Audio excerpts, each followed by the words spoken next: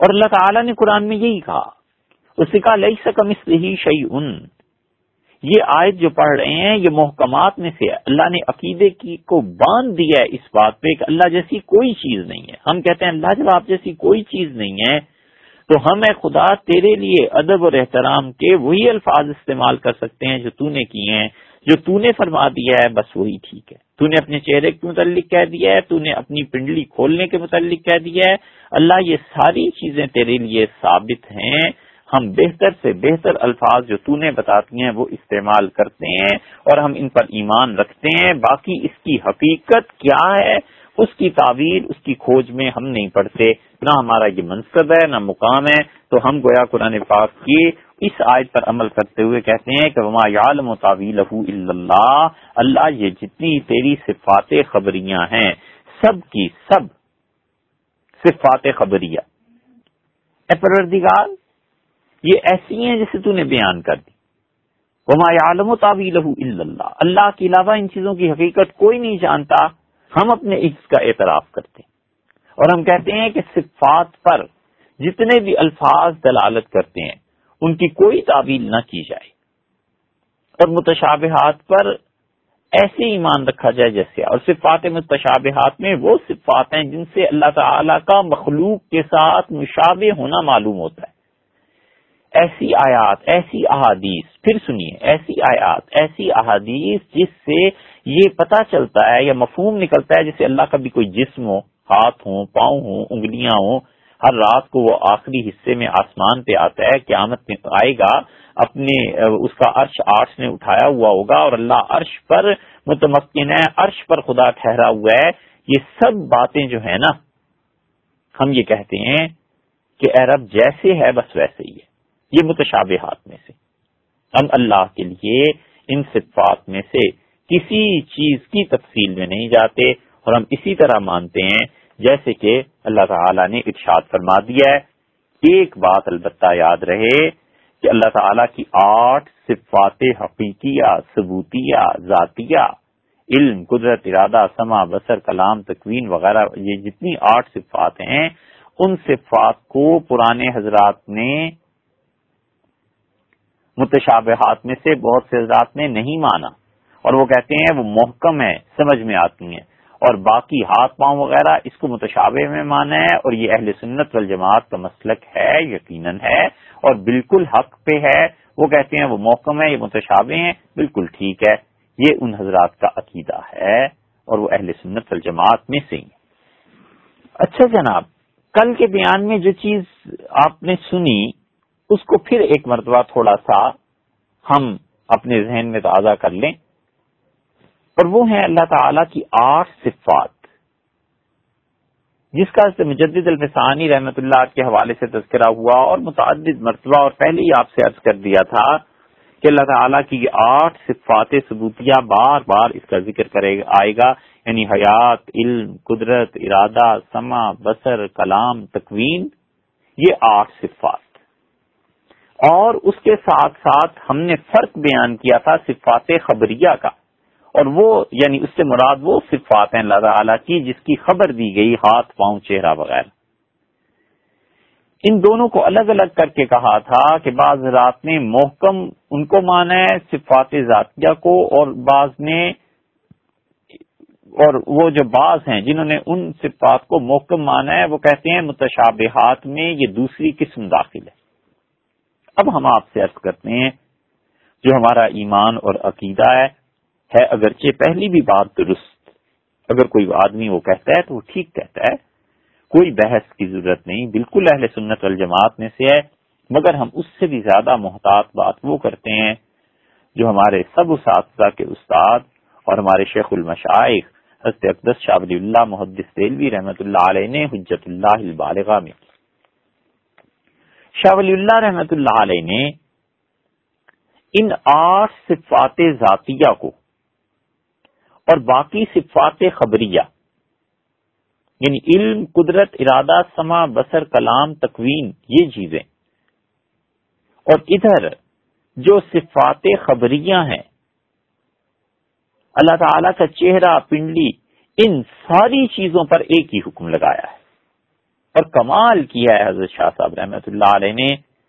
شاہ صاحب فرماتے ہیں اقولو میں یہ کہتا ہوں ولا فرق بین السمع والبصر والقدرت والضحک والکلام والاستواء. میں کہتا ہوں کہ یہ جو تم فرق بیان کرتے ہو کہ اللہ کی سمع بصر قدرت اور دوسری طرف صفات خبریہ کہ اللہ کا عرش پر بیٹھنا، ان دونوں کے درمیان فرق نہ کرو.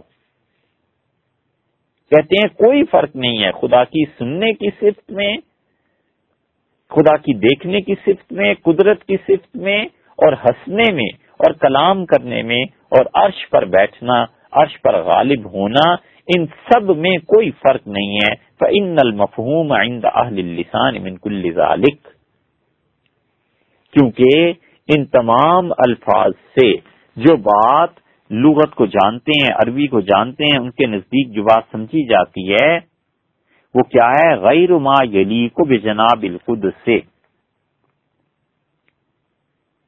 کہ پروردگار کی بارگاہ میں اس کے لیے جو الفاظ ہیں وہ یہی ہیں جو تم نے استعمال کرنے.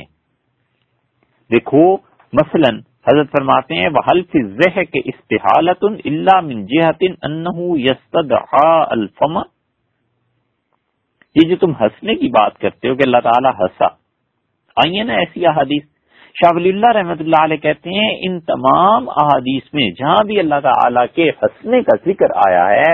لا محالہ ہنسنا یہ چاہتا ہے کہ ایک چہرہ ہو اور اس چہرے میں ہونٹوں اور ہونٹوں سے ہنسی نکلے. وَكَذَلِكَ الْكَلَامُ، اور کلام تم کہتے ہو اللہ کا کلام ہے. تم نے ابھی 8 صفات کا ذکر کیا، علم، ارادہ، سمع، بصر، کلام. تو کلام میں زبان ہونی چاہیے، بولنا چاہیے. اور پھر تم کہتے ہو اللہ تعالیٰ پکڑتا ہے. اللہ نے قرآن میں کہا ان بطش ربک لشدید، اللہ کی پکڑ. تو وہ کہتے ہیں پکڑنے کے لیے پھر کوئی ہاتھ ہونا چاہیے. وَهَلْ فِي الْبَطْشِ وَالنُّزُولِ اسْتِحَالَةٌ إِلَّا مِنْ جِهَةِ أَنَّهُمَا يَسْتَدْعِيَانَ الْيَدَ وَالرِّجْلَ. تم جو اللہ کے لیے کہتے ہو کہ اللہ تعالیٰ عرش سے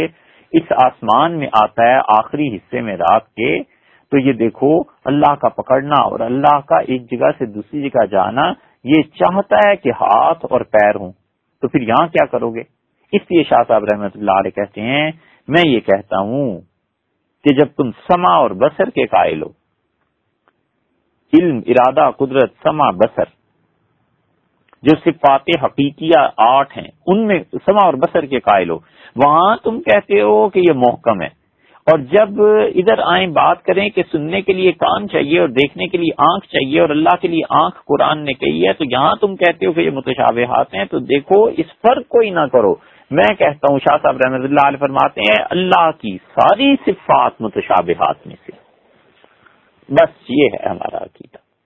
جو شاہ ولی اللہ محدث دہلوی رحمۃ اللہ نے لکھا ہے، اور پرانے حضرات بھی اس بات کے قائل تھے امت میں. فرق صرف اتنا سا ہے کہ لفظی مباحث ہیں، الفاظ کی مباحث ہیں، اور سب کا اس پہ اتفاق ہے کہ اللہ تعالیٰ کے لیے بس ایسے الفاظ استعمال کیے جائیں جیسے کہ حق تعالی شانہ نے خود الفاظ استعمال فرما دیے ہیں. تو اللہ کی صفات پر ایمان لانا کیا اس میں تقسیم کی جائے گی کہ اللہ کی 8 صفات جو ہیں ہم ان کو مانیں کہ وہ ذاتی ہیں اور محکم آیات میں سے ہیں، اور جہاں بھی اللہ تعالیٰ کے آنکھ اور ہاتھ پاؤں وغیرہ کا ذکر آئے اس کو ہم کہیں متشابہ ہیں. تو جن احادیث اور قرآن کی آیات سے اللہ تعالیٰ کا جسم دار ہونا سمجھا جاتا ہے، حافظ ابن حجر رحمۃ اللہ نے بحث کیا، امام ترمذی رحمۃ اللہ نے بحث کیا، اس کے آئیں گے حوالے انشاءاللہ. لیکن ہم کہتے ہیں کہ ہمارا عقیدہ وہی ہے جو حضرت شاہ ولی اللہ رحمۃ اللہ نے لکھا ہے. وہ کہتے ہیں یہ تفریق ٹھیک نہیں ہے، اللہ کی تمام صفات متشابہات میں سے، کیونکہ سبھی الفاظ سے اہل علم کے نزدیک جو بات سمجھی جاتی ہے وہ اللہ کے شایع نشان نہیں. ہاتھ سے آپ جو کچھ سمجھتے ہیں کہ اللہ کی یہی مراد ہے، یقیناً نہیں ہے، بس جو اللہ نے کہہ دیا ہے وہی ہے. تو جب آپ ہاتھ سے کہتے ہیں کہ بس جو اللہ نے کہہ دیا وہی ہے، تو پھر آپ پکڑنے کو کیا کہتے ہیں کہ اللہ تعالیٰ نے پکڑا؟ ہم کہتے ہیں یہ بھی متشابہات میں سے. ضحک، ہنسی اللہ کی شان عالی کے لائق نہیں. حالانکہ حدیث میں جگہ جگہ آیا کہ اللہ تعالیٰ ہنسا، اور اللہ ہنستا ہے، اس بات پہ ہنسنے کے لیے منہ ضروری ہے۔ تو اب جب اس بات کو کریں گے، جب آپ کہتے ہیں کہ کلام اللہ کی صفت ہے، تو اللہ تعالیٰ کا کلام صفت ہے، تو کلام کے لیے زبان بھی چاہیے، کیا خدا کے یہاں زبان بھی ہے؟ اس لیے ہم کہتے ہیں ہمارا یہ عقیدہ ہے، اللہ تعالیٰ مجھے اسی عقیدے پر قائم رکھے، اور میرا یہ پکا عقیدہ ہے 100%، اور اللہ تعالیٰ اسی پہ موت دے اور اپنے سامنے قیامت میں خوشی اور اپنی محبت کے ساتھ اسی عقیدے پہ اپنی زیارت کروائے، کہ ہم کہتے ہیں جو حضرت اقدس شاہ ولی اللہ رحمۃ اللہ علیہ نے حجت اللہ البالغہ میں کہا کہ اللہ کی تمام صفات متشابہات میں سے ما یعلم تاویلہ الا اللہ، اور اللہ کے علاوہ کوئی نہیں جانتا۔ اللہ نے کہا اللہ یستہزئ بہم، اللہ تعالیٰ ان لوگوں کی ہنسی اڑاتا ہے، خدا ان کی کیسے ہنسی اڑاتا ہے بس اللہ ہی جانتا ہے۔ اللہ نے کہا ثم استوى علی العرش، اور پھر اللہ عرش پر مستوی ہوا، اللہ عرش پر غالب ہوا۔ یہ کیسے ہے خدا کا عرش پہ آنا اور خدا کا یہ معاملہ اللہ ہی جانتا ہے، بس ہم نہیں جانتے۔ ہم یہ کہتے ہیں ایسے ہی ہے جیسے اے رب تو نے کہہ دیا ہے، ہم یہ ان آیات متشابہات کے پیچھے نہیں پڑتے، ہم اپنا عقیدہ صحیح رکھتے ہیں، اور وہ عقیدہ وہی ہے جو امت میں ہمیشہ سے چلا آ رہا ہے۔ اور شاہ صاحب رحمۃ اللہ علیہ نے تو عمدہ بات کر دی، انہوں نے کہا کہ اللہ کی ساری صفات متشابہات میں سے، اللہ تعالی کی ساری صفات کا متشابہات میں سے ہونا۔ اب اس سے آپ یہ جو آیت کریمہ کل آپ نے سنی تھی جس میں اللہ تعالیٰ نے فرمایا ہے، اس آیت کو پھر آج پڑھتے ہیں اور دیکھیے آپ اللہ تعالیٰ نے اس میں کیا بات ارشاد فرمائی تھی۔ تیسرے پارے میں سورہ آل عمران کے بالکل آغاز میں اللہ تعالیٰ نے اس کی 7ویں آیت میں فرمایا کہ هو الذی انزل علیک الکتاب، اللہ ہی ہے جس نے آپ پر کتاب نازل کی قرآن کریم، منہ آیات محکمات، ان میں بعض آیتیں بڑی پکی ہیں، ان پہ عمل کرنا ہے، حج، نماز، یہ تشریح بھی ساتھ ساتھ کر رہے ہیں۔ ہن ام الکتاب، وہ اس کتاب کی جڑ ہیں، وہ اخر متشابہات، اور آیتیں ایسی بھی ہیں جو ملتی جلتی ہیں۔ یہ ملتی جلتی کا مفہوم ابھی اور بھی آگے واضح ہو جائے گا۔ فَأَمَّا الَّذِينَ فِي قُلُوبِهِمْ زَيْغٌ، جن لوگوں کے دل میں ٹیڑھا پن ہے، مجسمہ، معتزلہ، فَيَتَّبِعُونَ مَا تَشَابَهَ مِنِ ابْتِغَاءِ الْفِتْنَةِ، وہ ان آیتوں کی حقیقت تلاش کرنا چاہتے ہیں، گمراہی پھیلاتے ہیں، وابتغاء تأویلہ، اور وہ چاہتے ہیں کہ اصل حقیقت پتہ چلے، اللہ کا ہاتھ کیسا، اللہ کا پاؤں کیسا، اللہ تعالیٰ کا چہرہ کیسا، اس کی تلاش کرتے ہیں۔ وما یعلم تاویلہ الا اللہ، اللہ کے علاوہ کوئی نہیں ان چیزوں کو جانتا۔ ہم کہتے ہیں اے خدا تیری ساری صفات، چاہے وہ ذاتی ہیں اور چاہے وہ خبری ہیں، سب کی سب ایسی ہیں جس کی تعویل تیرے علاوہ کوئی نہیں جانتا۔ ہم کیا کہتے ہیں؟ والراسخون فی العلم، اے رب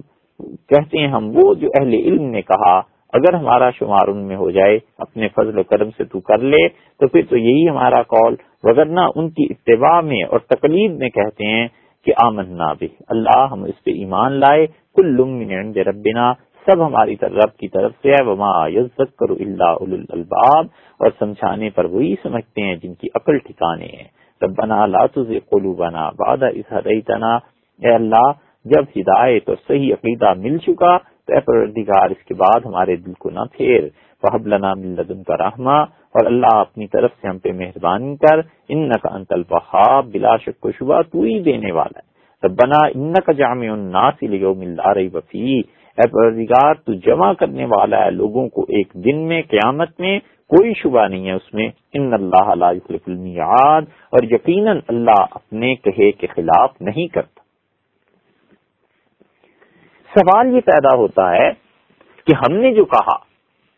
کہ اللہ تعالی کی تمام صفات یہ متشابہات میں سے ہیں، اور اس کو سمجھنا اور سمجھانا یہ انسانوں کے بس کی بات نہیں، بس ہمیں اللہ کی صفات کے بارے میں سیدھا سادہ یہ عقیدہ رکھنا ہے کہ اللہ ایسی ہی ہے جس تو نے بیان کر دیا۔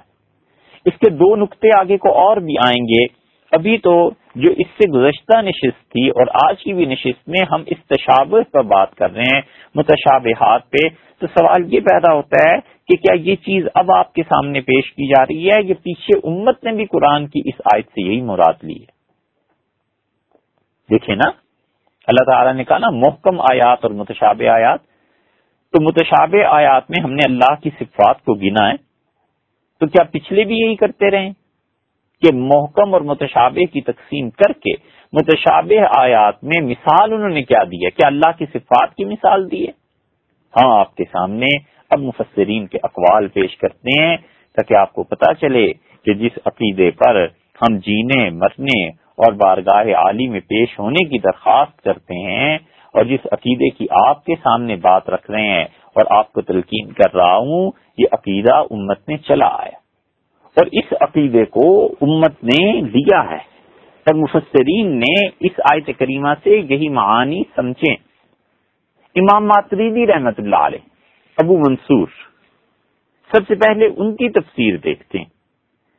333 ہجری میں امام ابو منصور محمد بن محمود ماتریدی رحمت اللہ علیہ کا انتقال ہوا، اور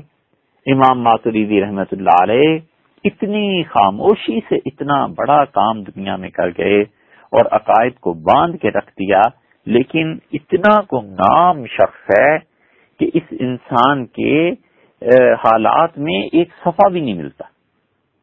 مستند حالات میں اگر آپ یہ چاہیں کہ ایک مضمون لکھیں تو مشکل سے بس ایک صفحے کی مستند معلومات ملے گی، پتہ ہی نہیں چلتا کہ اتنا بڑا شخص تاریخ کی نظروں سے کیسے غائب ہو گیا، اور یہ تاریخ نے پہلی مرتبہ کچھ کوتاہی نہیں کی، تاریخ متعدد مرتبہ اس جرم کی مرتکب ہوئی ہے۔ کوئی بڑی لمبی چوڑی تعداد اس ہستی کے جنازے میں نہیں آئی ہوگی، اور بہت لوگوں میں اس کے علوم کی شہرت پھیلی اور ذات کو لوگوں نے نقل نہیں کیا، اور ایسے ہوتا ہی ہے۔ ابراہیم نخعی رحمت اللہ علیہ، جن کے فتووں پہ حنفی فقہ کا دار و مدار ہے، اور جو بنیاد اور جو نیو ہیں حنفی فقہ کی، ان کے جنازے میں 8 آدمی کل شریک تھے، اور آج کم سے کم بھی 1400 سال کے بعد بھی ابراہیم نخعی رحمت اللہ علیہ کا نام زندہ ہے، اور ان کے لیے پڑھنے والے پڑھتے ہیں اور دعا مانگنے والے دعا مانگتے ہیں۔ صابر کلیدی رحمت اللہ علیہ سے سلسلہ چلا، اور سلسلہ چشتیہ کے مجدد حضرت فرید الدین مسعود شکرگنج رحمت اللہ علیہ، ان سے 2 بہت بڑی شاخیں چلیں، ایک چشتی نظامی اور ایک چشتی صابری، اور صابر کلیر میں رہتے تھے رحمت اللہ علیہ، اور دنیا نہیں جانتی، ایک صفحہ ان کے حالات پر نہیں لکھا جا سکتا کوئی مستند تاریخ سے کہ یہ ہستی کون تھی۔ تو اللہ کے بہت سے بندے جنہوں نے بڑے بڑے کام کیے اور تاریخ کی نظروں سے اوجھل رہ گئے اور زمانے کی ناقدری کا شکار یقیناً ہوئے، لیکن ان کا پروردگار قدر کرنے والا تھا، اللہ نے ان کے سلسلوں میں اور ان کے علوم میں بڑی برکت دی۔ تو دیکھیے آپ، تعویلات اہل السنہ، یہ تفسیر لکھی ہے امام ابو منصور ماتریدی رحمت اللہ علیہ نے، اور ابو منصور ماتریدی رحمت اللہ علیہ کی اس تفسیر پر حاشیہ لکھا ہے، اور حاشیہ لکھنے والے ڈاکٹر مجتی باسلوم ہیں، اور کمال کا حاشیہ لکھا ہے انہوں نے۔ جب وہ اس بات پر پہنچے ہیں کہ اللہ تعالیٰ نے فرمایا کہ میری آیات محکم ہیں اور متشابہ ہیں، تو اس پہ انہوں نے سورہ آل عمران کی اسی آیت کے ضمن میں دوسری جلد ہے ہمارے سامنے اس کی، اور 308 نمبر صفحہ ہے، اس پہ ڈاکٹر صاحب نے جو کچھ لکھا ہے، یہ بڑے فاضل آدمی اور قرآن کریم پہ انتہائی اچھا مطالعہ اور بڑے ہی قابل قدر ہیں، ان کی جو تعلیقات ہیں اس تفسیر پہ انہوں نے اس میں لکھا ہے۔ وہ کہتے ہیں کہ متشابہ آیات جو ہوتی ہیں، اس متشابہ کی قسمیں ہوتی ہیں۔ پھر کہتے ہیں الاول متشابہ من حیث اللفظ فقط، کبھی کبھی صرف لفظ متشابہ ہوتا ہے کہ آپ نے کچھ کہا، سننے والے نے کچھ سمجھا۔ والثانی من حیث المعنی فقط، اور کبھی کبھی الفاظ سمجھ میں آتے ہیں لیکن معنی سمجھ میں نہیں آ سکتے، متشابہ آیات وہ بھی ہوتی ہیں۔ اور پھر وہ کہتے ہیں وَأَمَّا مِن جِهَةِ الْإِشْتِرَاكِ كَالْيَدِ وَالْعَيْنِ، متشابہ الفاظ کہ آپ نے الفاظ تو سن لیے، الفاظ میں مشابہت پائی جاتی ہے لیکن حقیقت ہم نہیں جان سکتے اس کی۔ وہ کہتے ہیں فی قولہ تعالی، جیسے اللہ تعالی نے فرمایا بل یداہ مبسوطتان، اللہ کے دونوں ہاتھ کھلے ہیں، اور اللہ نے فرمایا تجری بأعیننا، ہماری آنکھوں کے سامنے حضرت نوح علیہ الصلوۃ والسلام کی کشتی چل رہی تھی، علی عینی، اور اللہ نے موسیٰ علیہ الصلوۃ والسلام سے کہا کہ میں نے تو تجھے اپنی آنکھ کے سامنے بنایا ہے، تجھے اپنی آنکھ کے سامنے رکھا ہے۔ یہ جو کچھ بھی ہے، یہ تینوں آیات متشابہ من حیث اللفظ، ان میں الفاظ تو اللہ تعالیٰ نے استعمال کیے ہیں ہاتھ اور آنکھ کا، اور وہ الفاظ متشابہ ہیں مخلوق میں، اور اللہ کے درمیان شبہ پڑتا ہے اس کا کہ اللہ تعالیٰ نے اپنے لیے ایسے الفاظ استعمال کیے ہیں، لیکن یہ متشابہ آیات میں سے یہ تینوں آیتیں۔ اور پھر انہوں نے دوسری تقسیم کی، اور وہ کہتے ہیں کہ کبھی کبھی معانی اس اعتبار سے مشابہت ہوتی ہے لیکن ہمارے پاس کوئی ذریعہ نہیں ہے کہ جانچ سکیں، والقسم الثانی من حیث المعنی فقط، جیسے کہ کبھی کبھی معانی جو ہوتے ہیں کسی بھی آیت کے وہ سمجھنے دشوار ہوتے ہیں اگرچہ الفاظ سمجھ میں آ رہے ہوتے ہیں، وذالک فی اوصاف الباری تعالی، جیسے اللہ تعالی کی صفات، دیکھا آپ نے وہ اللہ کی صفات کی مثال لے آئے نا، اس لیے ہم کہتے ہیں کہ اس آیت میں متشابہات سے مراد اللہ کی صفات ہیں، اور یہ ہمارا ہی نہیں، حضرت شاہ ولی اللہ رحمۃ اللہ علیہ نہیں، پچھلوں نے بھی یہی سمجھا ہے، تعویلات اہل سنہ کے حواشی میں انہوں نے لکھا ہے، امام ابو منصور ماتریدی رحمۃ اللہ علیہ کی یہ تفسیر ہے۔ اب اس کے بعد ایک اور حوالہ دیکھ لیجئے، اور وہ ہیں صاحب تفسیر النصفی امام عبداللہ بن احمد النصفی رحمۃ اللہ علیہ، جنہوں نے اپنی بے نظیر تفسیر تحریر فرمائی، مدارک التنزیل و حقائق التاویل، اور عام طور پہ تفسیر نصفی کے نام سے مشہور ہے۔ بہت بڑے آدمی تھے احناف میں، عبداللہ بن احمد بن محمود ابو البرکات ان کا نام تھا، حافظ الدین، مفتی الثقلین کہلاتے تھے رحمت اللہ علیہ، یعنی انسانوں ہی نہیں جنات کو بھی فتوے دیتے تھے، اپنے زمانے کے شیخ الاسلام تھے۔ اصفہان کے قریب ایزج ایک گاؤں تھا، اور اس طرف ان کی نسبت کی گئی، اور نصف یہ جیہون اور سمرقند کے درمیان ایک جگہ تھی، اسے نخشب بھی کہتے ہیں اور نصف بھی کہتے ہیں، اور نخشب اور نصف یہاں سے جو علماء نکلے ہیں خاص طور پہ وہاں کے مفسرین اور جنہوں نے حنفی فقہ کے لیے کام کیا ہے، بڑے بڑے اونچے لوگ تھے، اور ان میں سے ایک یہ تھی ہستی رحمہ اللہ۔ 701 ہجری میں انتقال ہوا، بعض رات کا خیال ہے کہ 710 ہجری میں انتقال ہوا، اور یہ وہ دور تھا جب تاتاری پورے عالم اسلام کو تباہ کرنے پر تلے ہوئے تھے، اور اس زمانے میں بہت بڑے بڑے علماء پیدا ہوئے، مثلا تقی الدین ابن صلاح رحمۃ اللہ علیہ تھے، جن کا حدیث پر اب تک مشہور مقدمہ ہے، اور امام سخاوی رحمۃ اللہ علیہ تھے، جن کی تصنیفات بہت بڑی تعداد میں، حافظ ضیاء الدین مقدسی رحمۃ اللہ علیہ زمان کے تھے، عز الدین بن عبد السلام 660 ہجری میں ان کا انتقال ہوا، اسی طرح حافظ ابن حجر محمد بن احمد قسطلانی بخاری کے شارح، اور شیخ الاسلام ابن تیمیہ رحمۃ اللہ علیہ اجمعین، یہ سب حضرات آگے پیچھے کے ہیں،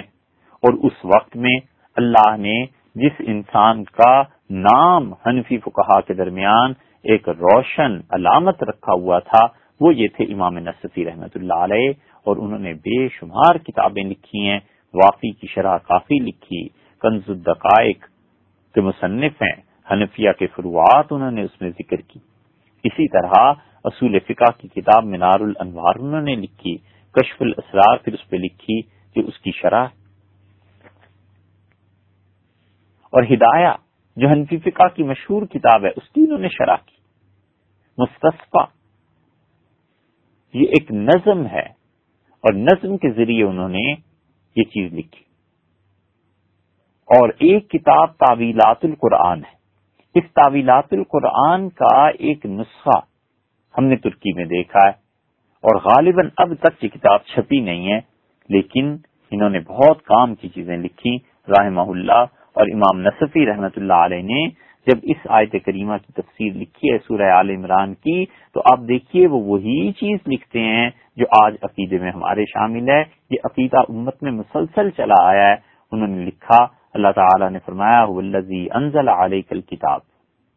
اللہ کی ذات جس نے کتاب کو نازل کیا. کتاب سے کیا مراد ہے؟ حضرت فرماتے ہیں القرآن، قرآن. منہ، اس میں کیا مراد ہے؟ حضرت تحریر فرماتے ہیں من الکتاب، یعنی اس قرآن میں سے آیات محکمات، کچھ آیتیں ایسی ہیں جو اصل جڑ ہیں دین کی. حضرت تحریر فرماتے ہیں اس کی تفسیر میں احکمت عبارتها بان حفظت من الاحتمال والاشتباہ، یعنی عبارتیں ایسی ہیں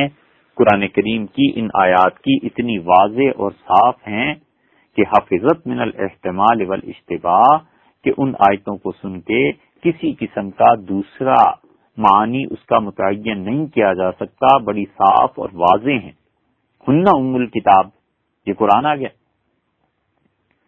حضرت اس کی تشریح کرتے ہیں اصل الکتاب تحمل المتشابہات علیہا وترد الیہا، قرآن کی اصل، دین کی اصل یہ وہ آیات ہیں جو محکم ہیں،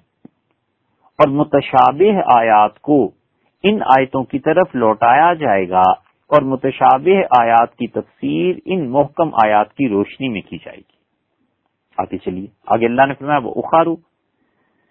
اور کچھ آیتیں ایسی ہیں، حضرت اس کی تشریح کرتے ہیں وہ آیات اخر، اور کچھ آیتیں ایسی ہیں متشابہات، قرآن آ گیا، متشابہ ہیں، ملتی جلتی ہیں. حضرت اس کی تشریح میں لکھتے ہیں مشتبہات محتملات ومثال ذالک، مشتبہ سے مراد ایسی آیتیں ہیں جن کے کئی معنی ہو سکتے ہیں، اور اس کی ایک مثال یہ دیکھ لیجئے کہ متشابہ آیات میں کس مثال کو لا رہے ہیں. فرماتے ہیں الرحمن علی العرش استوى، اللہ تعالی عرش پر غالب ہوا، مستوی ہوا. تو یہ جو آیت ہے یہ آیت متشابہ آیات میں سے. تو یہ جو متشابہ آیات ہیں اس میں اللہ کے لیے عرش کے ساتھ تعلق انہوں نے گن دیا نا، یہی ہمارا عقیدہ ہے. ہم کہتے ہیں کہ اللہ تعالیٰ نے قرآن کریم میں کم و بیش 7 جگہ پر ذکر فرمایا کہ رحمان عرش پر غالب ہوا، رحمان عرش پر غالب ہوا. وہ کیسے بیٹھتا ہے، کیسے بیٹھا ہے، اس کے کیا مفہوم ہے، کیا معنی ہے، کچھ نہیں جانتے. یہ آیت متشابہات میں سے آمنا بہ، اللہ میں اس پہ ایمان لائے. حضرت کی شرح سنو، نصفی رحمۃ اللہ علیہ کہتے ہیں فالاستواء یکون بمعنی الجلوس، استوا کا لفظ عربی زبان میں بیٹھنے کے معنی میں بھی آتا ہے. وبمعنی القدرتی، اور عربی زبان میں اس لفظ کا استعمال قدرت کے لیے بھی ہوتا ہے. کوئی بیٹھا اس معنی میں بھی، کسی کو کسی کام پر قدرت حاصل ہوگی اس معنی میں. والاستیلاء، اور چھا جانا، غالب آ جانا، اس معنی میں بھی استعمال ہوتا ہے. پھر کہتے ہیں ولا یجوز الاول علی اللہ تعالی، اس کے معنی کرنے کہ اللہ بیٹھا یہ جائز نہیں ہے. بدلیل المحکم، اس لیے کہ اس کے مقابلے میں ہمیں ایک آیت قرآن میں ملتی ہے جو محکم ہے. تو میں پہلے یہ بات بتا چکا ہوں کہ محکم کی روشنی میں متشابہ آیت کی تفسیر کی جائے گی. تو دیکھو جو آیت ہمیں ملتی ہے وہ ہوا قولہ لیس کمثلہ شیء، وہ اللہ کا یہ جملہ ہے کہ اللہ نے فرمایا لیس کمثلہ شیء، اس جیسی، اللہ جیسی کوئی چیز نہیں. تو جب اللہ نے کہہ دیا کہ اس جیسی کوئی چیز نہیں ہے تو تم یہ نہیں کہہ سکتے کہ اللہ عرش پہ بیٹھا ہے، اس لیے کہ بیٹھنا مخلوق کا ایک فعل ہے اور اللہ کا کوئی فعل اس کی مخلوق جیسا نہیں ہے. تو پھر ہم اس آیت کو کیا کریں؟ الرحمن علی العرش استویٰ، انہوں نے کہا اسے اس کھاتے میں، اس خانے میں لے جاؤ کہ یہ آیت متشابہات میں سے ہے. تو اللہ کے ساتھ عرش کا جو تعلق ہے، مستوی ہونا اللہ کا، عرش پہ غالب ہونا، یہ آیات متشابہات میں سے ہے. ہم کہتے ہیں اللہ ایسی ہے جیسے تو نے بیان کر دیا. اور یہ کیوں کہتے ہیں؟ اس لیے کہ اس کے مقابلے میں محکم آیت آ گئی نا، اور وہ ہے لیس کمثلہ شیء، کہ اللہ جیسی کوئی چیز نہیں۔ دیکھا آپ نے، انہوں نے اللہ تعالی کو، اس کی پاک فرمان کو،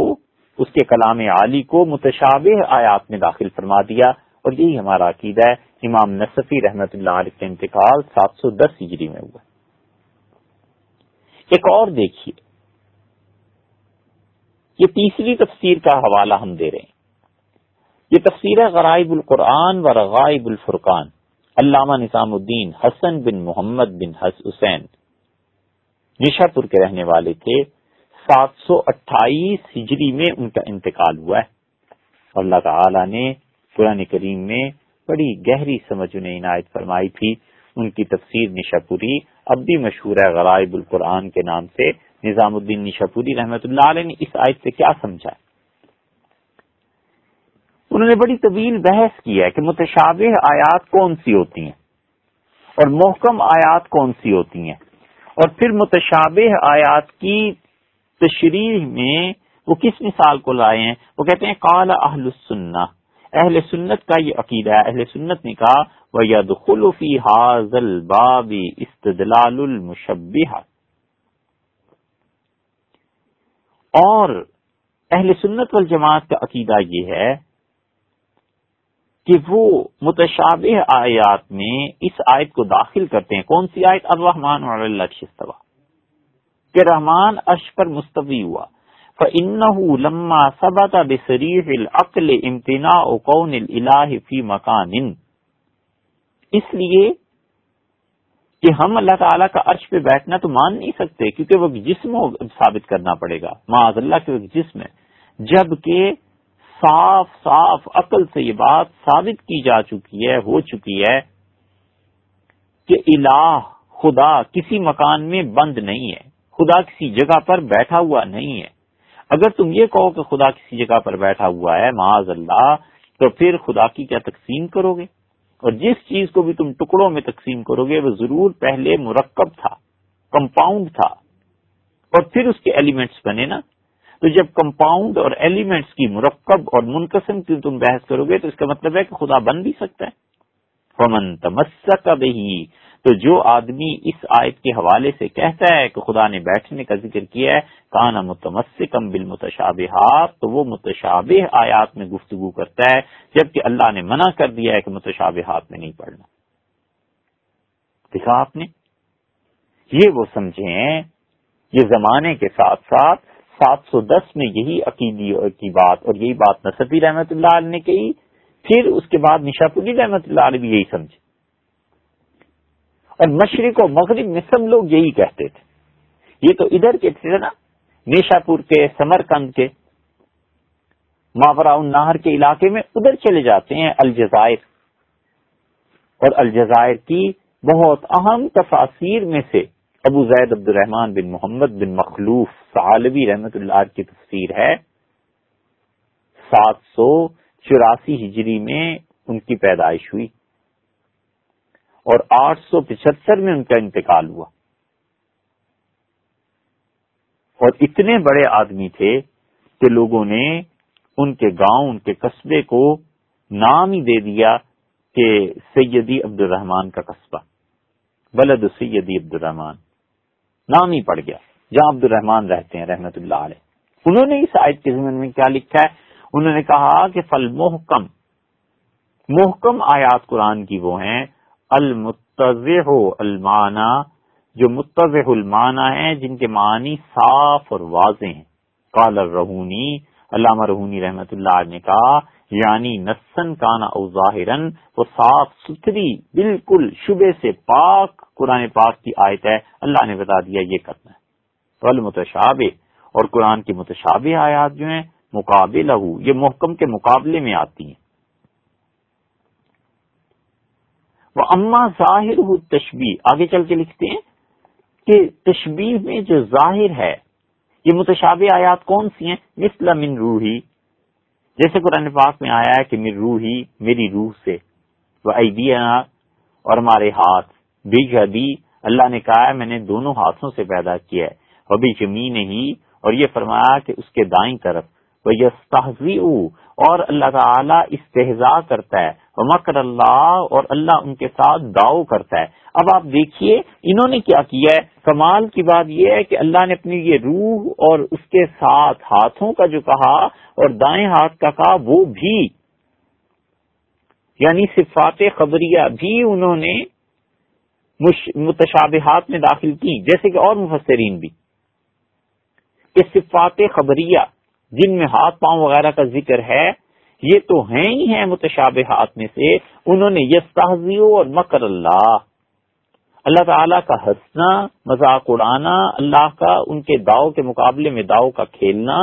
اس کو بھی انہوں نے متشابہات میں ذکر کر دیا۔ اور یہی ہم کہتے ہیں، وہی بات جو شاہ ولی اللہ رحمۃ اللہ علیہ نے آگے 12ویں صدی میں لکھی ہے۔ شاہ صاحب رحمۃ اللہ علیہ نے بھی یہی کہا کہ یہ کل کی کل چیزیں اللہ کی تمام صفات متشابہات میں سے۔ اور اس کے بعد حضرت مجدد الفسانی سرہندی رحمۃ اللہ علیہ سے جو سلسلہ عالیہ نقشبندیہ عروج پہ پہنچا، اور جن کے شیخ نے ان سے کہا کہ میرے جیسے ہزاروں ستارے گم ہیں اس سورج کی روشنی میں، حضرت مجدد الفسانی سرہندی رحمۃ اللہ علیہ کے صاحبزادے خواجہ معصوم صاحب رحمۃ اللہ علیہ ان کے جانشین ہوئے، اور خواجہ معصوم صاحب رحمۃ اللہ علیہ کے بعد ان کے خلفاء، پھر آگے چل کے حضرت مرزا مظہر جان جانا رحمۃ اللہ علیہ جیسی نابغہ روزگار شخصیت سلسلہ نقشبندیہ میں کمال کے فرد، اور حضرت مرزا مظہر جان جانا رحمۃ اللہ علیہ کے خلیفہ اور 13ویں صدی کے اپنے سلسلے کے مجدد مولانا غلام علی نقشبندی رحمۃ اللہ علیہ، جنہوں نے عرب و عجم کی خانقاہوں کو مات کر دیا، اور وہ اس خانقاہ میں رونق تھی کہ آخری دور میں شاہ عبد القادر صاحب رائے پوری رحمۃ اللہ علیہ کی خانقاہ کے علاوہ کوئی خانقاہ نظر نہیں آتی جو اس ٹکر اور اس پائی کی ہو۔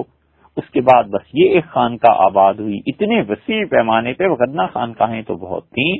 اور اللہ تعالی نے ان سے فیوز و برکات بھی جاری کیے، لیکن مولانا غلام علی صاحب رحمۃ اللہ علیہ کے جو امتیازی مقام ہندوستان میں تھا ان کے معاصرین میں کسی کو حاصل نہیں ہو سکا، حالانکہ ان کے معاصرین میں آپ دیکھیں شاہ عبد العزیز محدث دہلوی، شاہ عبد القادر، اتنے بڑے بڑے لوگ رحمہم اللہ، لیکن مرجع عام جو شخص بنا ہے وہ حضرت مولانا غلام علی صاحب رحمۃ اللہ علیہ تھے، اور مولانا غلام علی صاحب رحمۃ اللہ علیہ نے جن لوگوں کو خلافت دی تھی ان میں ایک ہستی قاضی ثناء اللہ پانی پتی رحمۃ اللہ علیہ کی تھی، تو متقدمین کی یاد جس نے تازہ کر دی یہ مولانا غلام علی صاحب رحمۃ اللہ علیہ تھے، اور مولانا غلام علی صاحب رحمۃ اللہ علیہ کی خلافت تھی حضرت مرزا مظہر جان جانا رحمۃ اللہ علیہ سے، اور مرزا مظہر جان جانا رحمۃ اللہ علیہ کے دوسرے خلیفہ تھے قاضی ثناء اللہ پانی پتی رحمۃ اللہ علیہ،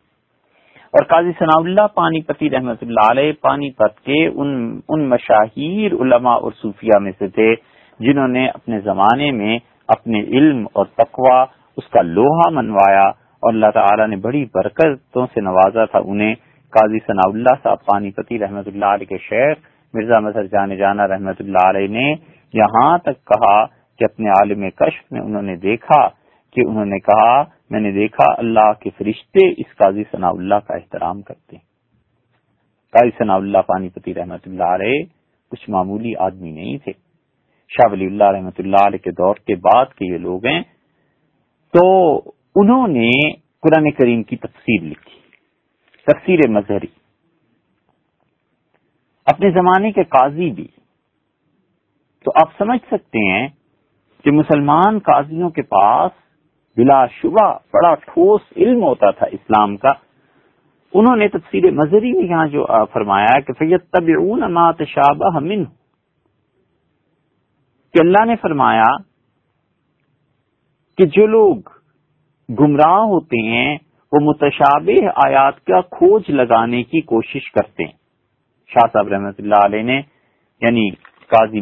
ثناء اللہ صاحب رحمۃ اللہ علیہ نے جو چیز لکھی ہے وہ آپ کے سامنے پیش کرتے ہیں۔ انہوں نے فرمایا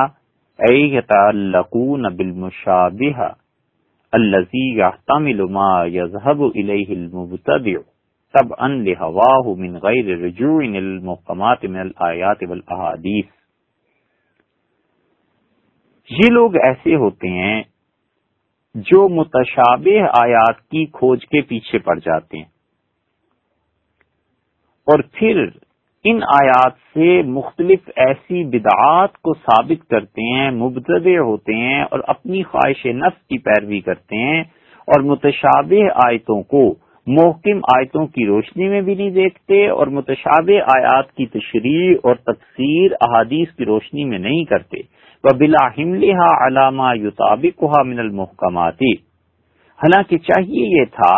کہ یہ متشابہ آیات کو محکمات کی روشنی میں سمجھتے، بلکہ انہوں نے یہ کیا کہ بغیر محکمات کے ساتھ تطبیق دیے بس تشریح شروع کر دی. یا دوسرا راستہ ان لوگوں کے پاس یہ تھا کہ اب السکوت مع الایمان والتسلیم بمرادھا،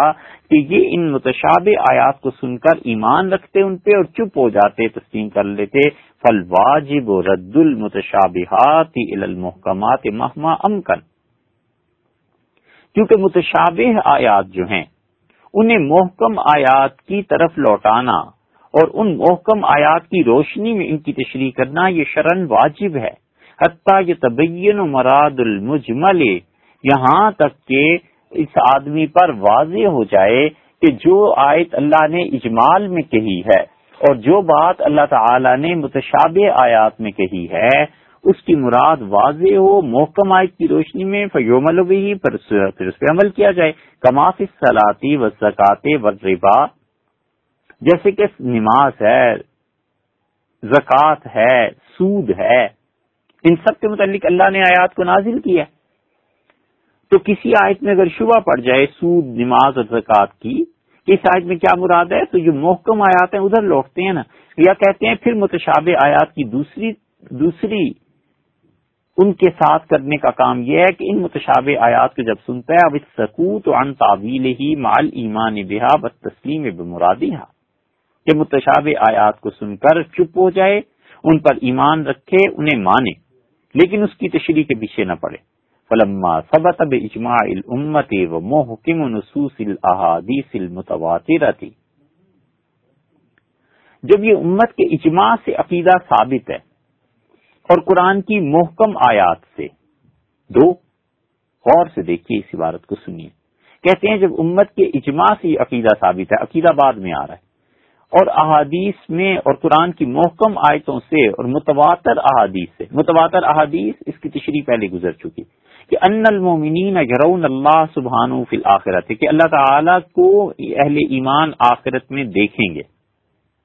یہ عقیدہ ہے. کیسے ثابت ہوا؟ قرآن کی آیت سے، متواتر احادیث سے، امت کے اجماع سے. کما یرون القمر لیلۃ البدر، جیسے کہ 14ویں کے چاند کو دیکھا جاتا ہے. فلا بد ان یؤمنوا بہ، تو یہ ضروری ہے کہ یہ عقیدہ رکھا جائے، اس پہ ایمان لائیں. ویقول المراد بالرؤیۃ والنظر، اور یہ اللہ کو دیکھنا کیسا ہوگا، کیفیت کیا ہوگی، نظر کیسے ہوگی، اس کے لیے بس اتنا ماننا چاہیے کہ وجوہ یومئذ ناظرۃ الی ربہا ناظرہ، کہ اللہ تعالیٰ نے فرمایا خوش و خرم چہرے اپنے پروردگار کو دیکھیں گے. ہی النظر بالبصر، اور نظر جو ہے یہ آنکھوں سے دیکھنا ہے. یا وما لم یثبت کذالک، تو ایک تو ان کو ماننا ہے. اب کوئی کہے نظر کیسی ہوگی، بصر کیسی ہوگی، کیسے دیکھیں گے، کیفیت کیا ہوگی، وہ کہتے ہیں یہ سب متشابہ باتیں ہیں، انہیں محکم کی طرف لے جاؤ، اور محکم یہ ہے کہ اللہ کو دیکھنا ہے، عقیدہ یہ ہے. کذالک کما فی قولہ تعالی، جیسے اللہ تعالی نے فرمایا کہ ید اللہ، اللہ کا ہاتھ فوق ایدیہم، صحابہ کرام رضی اللہ عنہ کے ہاتھوں کے اوپر تھا حدیبیہ میں، اور اللہ نے فرمایا الرحمن علی العرش استوی، کہ اللہ تعالی عرش پر غالب ہوا. تو پھر کیا کرنا ہے ان آیتوں کو پڑھ کے؟ یسکت فیہ مؤمنا بہ،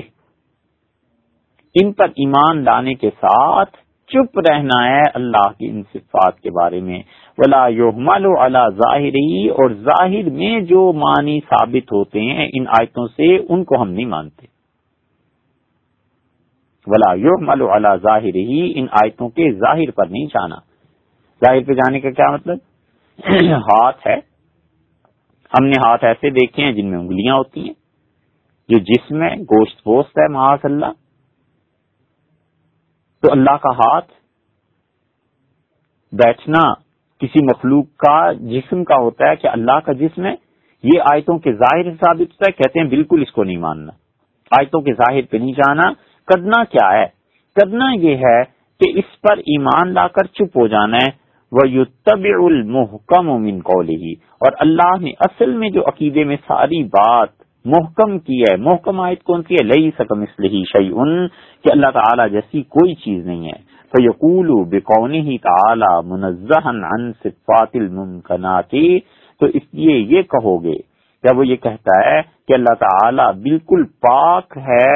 اپنی مخلوق کی صفات سے، ہر وہ چیز جو اس کائنات میں ممکن ہے نا، یعنی مخلوق ہے، اس کی صفات ہیں، اٹھنا بیٹھنا کھانا پینا ہنسنا کھیلنا، ان سب چیزوں سے اللہ کی ذات وراء الورا ہے۔ ولا يتعب نفسه في تعویل المقطعات فانه غیر معزون فيه،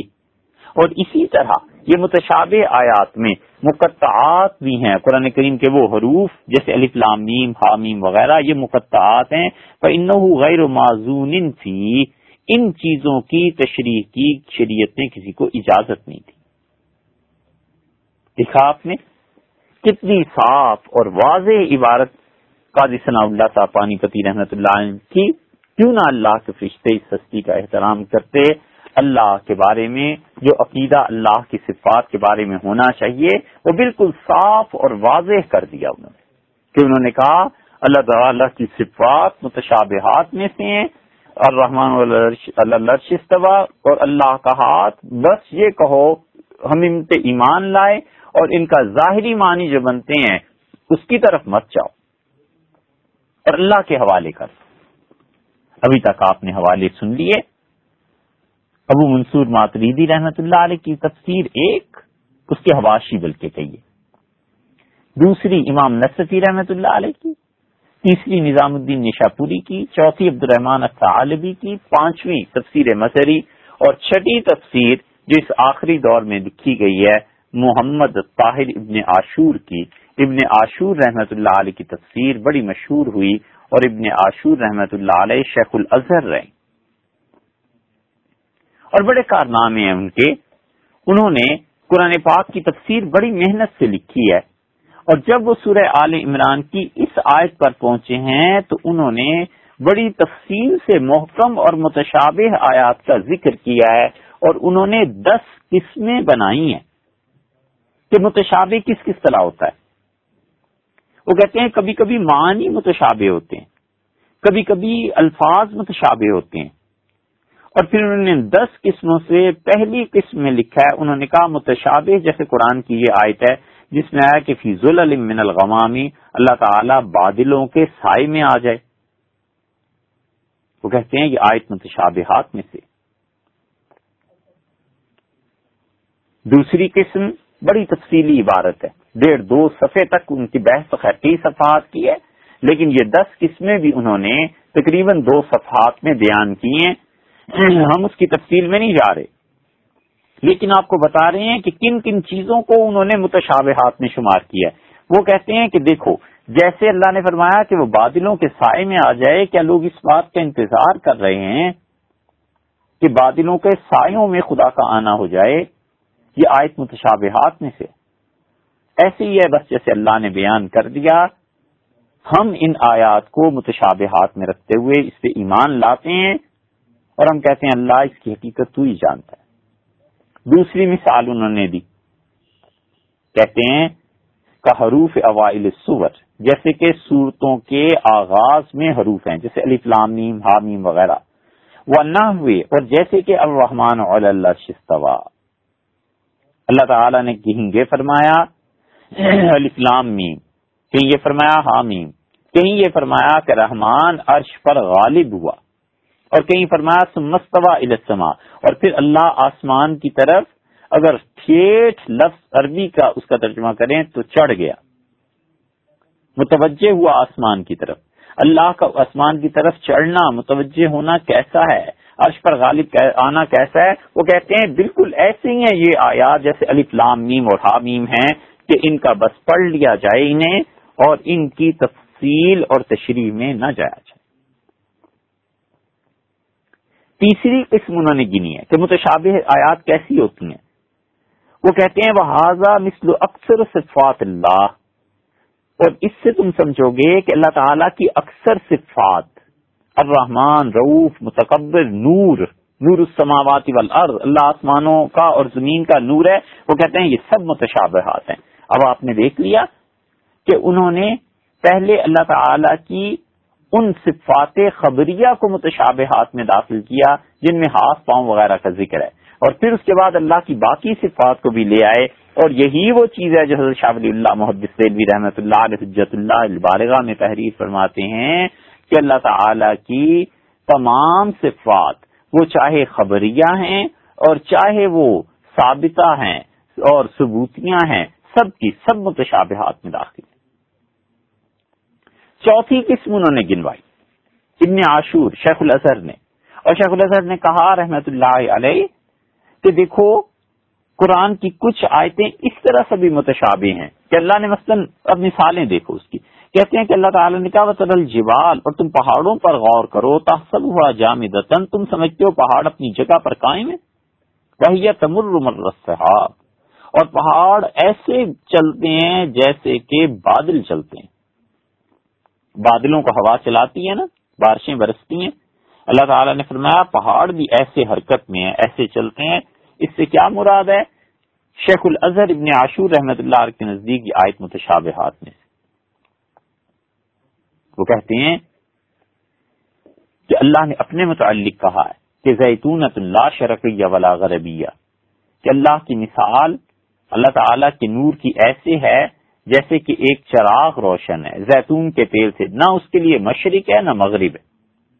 تو وہ کہتے ہیں اللہ نے اپنے نور کے لیے جو کہا ہے کہ نہ مشرق ہے نہ مغرب ہے، یعنی کسی سمت میں وہ قید نہیں ہے، یہ آیت متشابہات میں سے۔ اور پھر کہتے ہیں کان عرشہ علی الماء، اللہ کا عرش پانی پر تھا، یہ بھی متشابہات میں سے ہے۔ ثم استوى الی السماء، اور اللہ آسمان کی طرف متوجہ ہوا، چڑھنا ہے آسمان کی طرف، وہی دخان، اور آسمان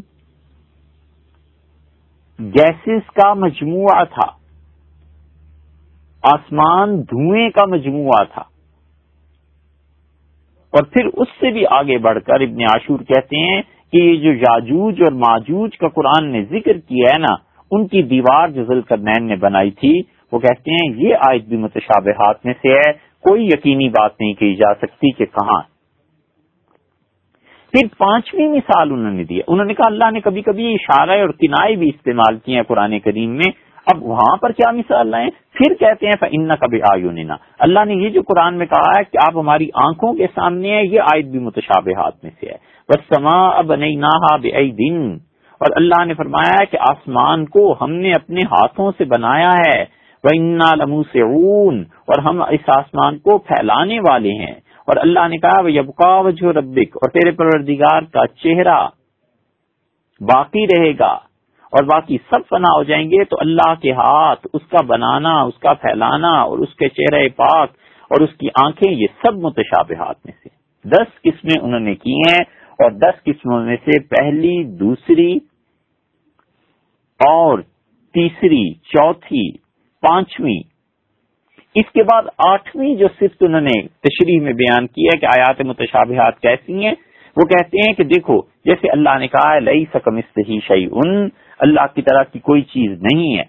تو اللہ یہ تو محکم آیت ہے نا، اب اس کے مقابلے میں باقی جو آیات ہیں وہ متشابہ ہیں، اور یخادعون اللہ وخادعون، اللہ انہیں دھوکہ دیتا ہے اور وہ خدا کو دھوکہ دیتے ہیں۔ یہ جو اس طرح کی باتیں ہیں کہ اللہ ان کے خلاف دعو کرتا ہے اور وہ اللہ کے خلاف دعو کرتے ہیں، 9ویں درجے میں انہوں نے اسے بھی متشابہات میں سے گنا ہے، اور 10ویں درجے میں وہ کہتے ہیں کہ 10ویں قسم قرآن کی ان آیات کی ہے جیسے کہ اللہ تعالیٰ نے فرمایا کہ یوم یکشف عن ساکن، جس دن اللہ تعالیٰ وہ پنڈلی کھول دے گا، تو وہ کہتے ہیں یہ 10 کی 10 آیات میں یہ تقریباً انہوں نے 8 کے ضمن میں جو مثالیں دی ہیں سب باری تعالیٰ کی صفات میں لائے ہیں. اس کا مطلب یہ ہے کہ امت میں مسلسل مفسرین اس چیز پر لکھتے رہے ہیں کہ متشابہ آیات میں کیا ہے. ہاں مفسرین میں سے عمومی اس طرف گئے ہیں کہ وہ کہتے ہیں صفات خبریہ متشابہ آیات میں سے. اور شاہ ولی اللہ رحمۃ اللہ علیہ نے صفات ثبوتیہ کو بھی اس میں شامل کر لیا. تو اس لیے جتنی بھی احادیث آپ نے سنی اور قرآن کریم کی جتنی بھی آیات آپ نے سنی ان سب میں مشترکہ طور پر سیدھی سادی بات عقیدے کی وہ ہے جو حضرت شاہ ولی اللہ رحمۃ اللہ علیہ نے کہی. اور اس کی شرح رحمۃ اللہ الواسعہ میں ہمارے استاد حضرت سعید احمد صاحب پالنپوری، اللہ تعالیٰ ان کی زندگی اور ان کے علم میں برکت دے، وہ ابھی حیات ہیں، انہوں نے بھی یہی کہا. اور شاہ ولی اللہ رحمۃ اللہ علیہ کی اس قول کی جب انہوں نے شرح کی تو انہوں نے بھی یہی لکھا. آپ دیکھیے ان کے الفاظ کیا ہیں. فرماتے ہیں اور صفات متشابہات سے وہ صفات مراد ہیں جن سے اللہ تعالی کا مخلوق کے مشابہ ہونا مفہوم ہوتا ہے اور جن سے اللہ تعالی کا جسم دار ہونا سمجھا جاتا ہے، جیسے ہاتھ، قدم، انگلیاں، پورے چہرہ، آنکھ، پنڈلی، آسمان دنیا پر ہر رات اترنا، میدان قیامت میں اترنا، عرش پر متمکن ہونا وغیرہ. صفات حقیقیہ سمع، بصر، کلام وغیرہ کے بارے میں یہ بات نہیں کہی جاتی. امام ترمذی رحمت اللہ علیہ نے بھی جن حدیثوں میں صفت ید آئی ہے وہاں مذکورہ بات لکھی ہے. اسی طرح ابن حجر رحمت اللہ علیہ نے بھی صفت عین کے تعلق سے مذکورہ بات کہی ہے، حالانکہ یہ تفریق صحیح نہیں. تمام ہی صفات از قبیل متشابہات ہیں. یہ ہے عقیدہ جس کے متعلق میں نے عرض کیا کہ اللہ تعالیٰ اس پر قائم رکھے، اسی پہ موت دے اور قیامت میں اپنی خوشی اور اپنی مہربانی رحم و کرم کے ساتھ اپنے حضور میں حاضری نصیب فرمائے. یہ ہے عقیدے کی بات. حضرت مفتی صاحب بھی لکھتے ہیں کہ تمام ہی صفات از قبیل متشابہات ہیں کیونکہ سبھی الفاظ سے اہل لسان کے نزدیک جو بات سمجھی جاتی ہے وہ اللہ تعالیٰ کے شایان شان نہیں. اگر صفت ضحک، ہنسی اس لیے شان عالی کے لائق نہیں کہ اس کے لیے منہ ہونا ضروری ہے تو یہی چیز صفت کلام بات کرنے کے لیے بھی ضروری ہے. اگر صفت بطش پکڑنا اور نزول اترنا اس لیے محال ہے کہ ان کے لیے ہاتھ اور پیر ضروری ہیں تو سمع اور بصر کے لیے بھی کان اور آنکھ ضروری ہیں. غرض صفات باری تعالی پر دلالت کرنے والے سبھی الفاظ از قبیل متشابہات ہیں اور سب کا ایک حکم ہے. یہ ہے جو مفتی صاحب رحمۃ اللہ نے کہا کہ سب کا ایک حکم ہے، اسی کے ہم قائل ہیں. اور اللہ تعالی کی صفات کے بارے میں یہ پہلی فیصلہ کن بات تھی جو اتنی احادیث کے بعد ہم نے کہی ہے. لیکن ابھی تھوڑا سا اور صبر کیجئے، اس کے بعد بھی 4-5 باتیں اور باقی ہیں، انشاءاللہ وہ اگلی نشست میں عرض کریں گے.